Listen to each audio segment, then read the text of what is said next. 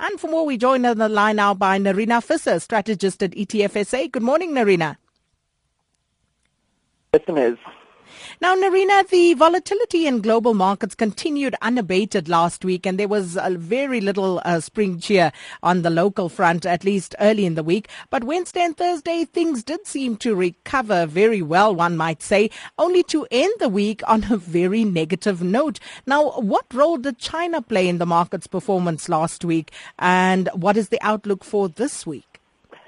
Sakina, there was a bit of a joke doing the rounds in the market last week when we had the bounce on Wednesday and Thursday to say, this decline and the fall in the bear market couldn't have lasted because it was made in China.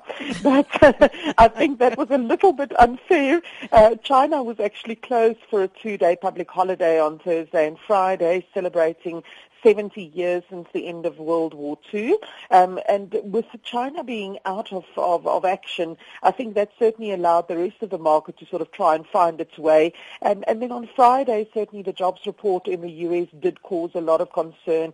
Still lots of uncertainty around the imminent rate hike in the U.S. And yes, we did end the week on quite a negative note.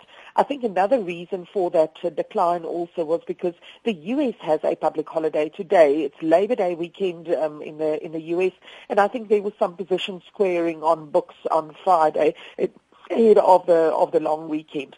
One of the interesting things is the impact of these public holidays on just levels or volume of trading in markets, both with China last week, but more particularly with America today. And when you have relatively low volume or low turnover in markets, that often leads to increased volatility. It's just as though moves both to the up and to the downside tends to be a bit exaggerated. So I think this lack of direction on global markets will continue to lead to volatility. As you reported, Asian markets trading mixed this morning, and I think we will have a lot of opposing views and opposing forces in markets this week. So I expect the one thing that we do know is that the volatility will be continuing for a while at least. And speaking of which, that volatility and obviously led to a very weak August month. Now, it would seem as though the market is starting to look at the longer-term implications of that slowdown in China, Nerina. Now, what is the outlook for the embattled emerging market currencies? We spoke about that at length last week, but in particular the rand. What is the outlook?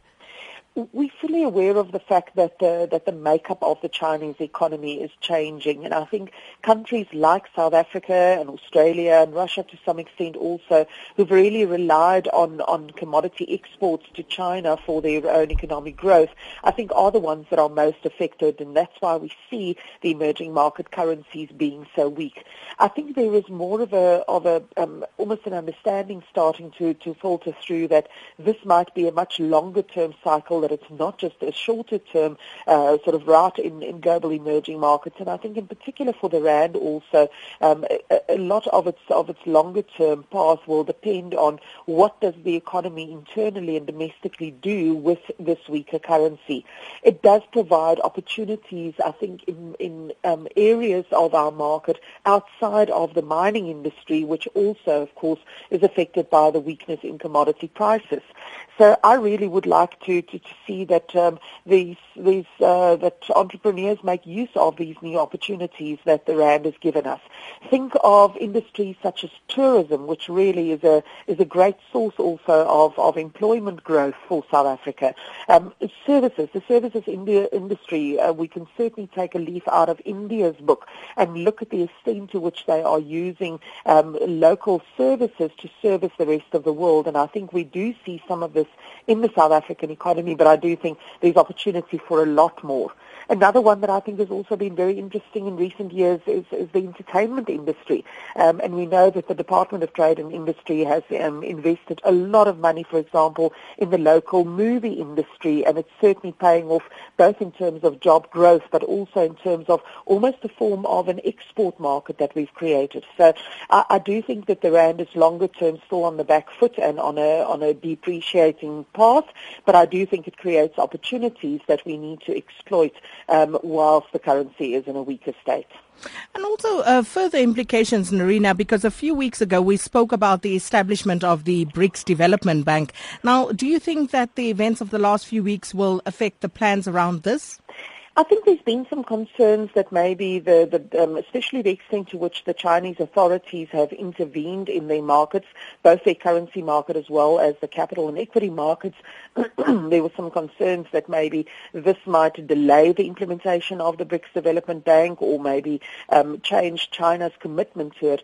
I think those views are unnecessary and certainly premature. We must bear in mind that China has got an incredible depth of reserves, and the $10 billion that they sort of have to contribute towards the establishment of the bank is merely a drop in the ocean for them.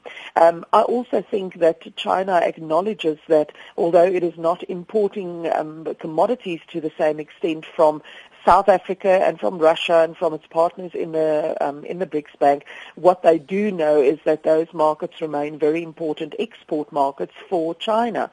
So it's important for them to continue having a good relationship with their partners in the BRICS compound.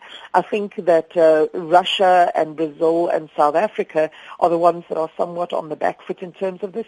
China and India, fortunately, being the biggest economies in this grouping, continue to lead the way. And I do think that there will be renewed focus on this BRICS Development Bank, and in particular the role that it can play in Africa. So certainly something positive for us to look out for over the medium term. And boy, do we need that. Anyway, we're going to park that there for now. Nerina Visser, strategist at ETF SA, back with us again tomorrow morning.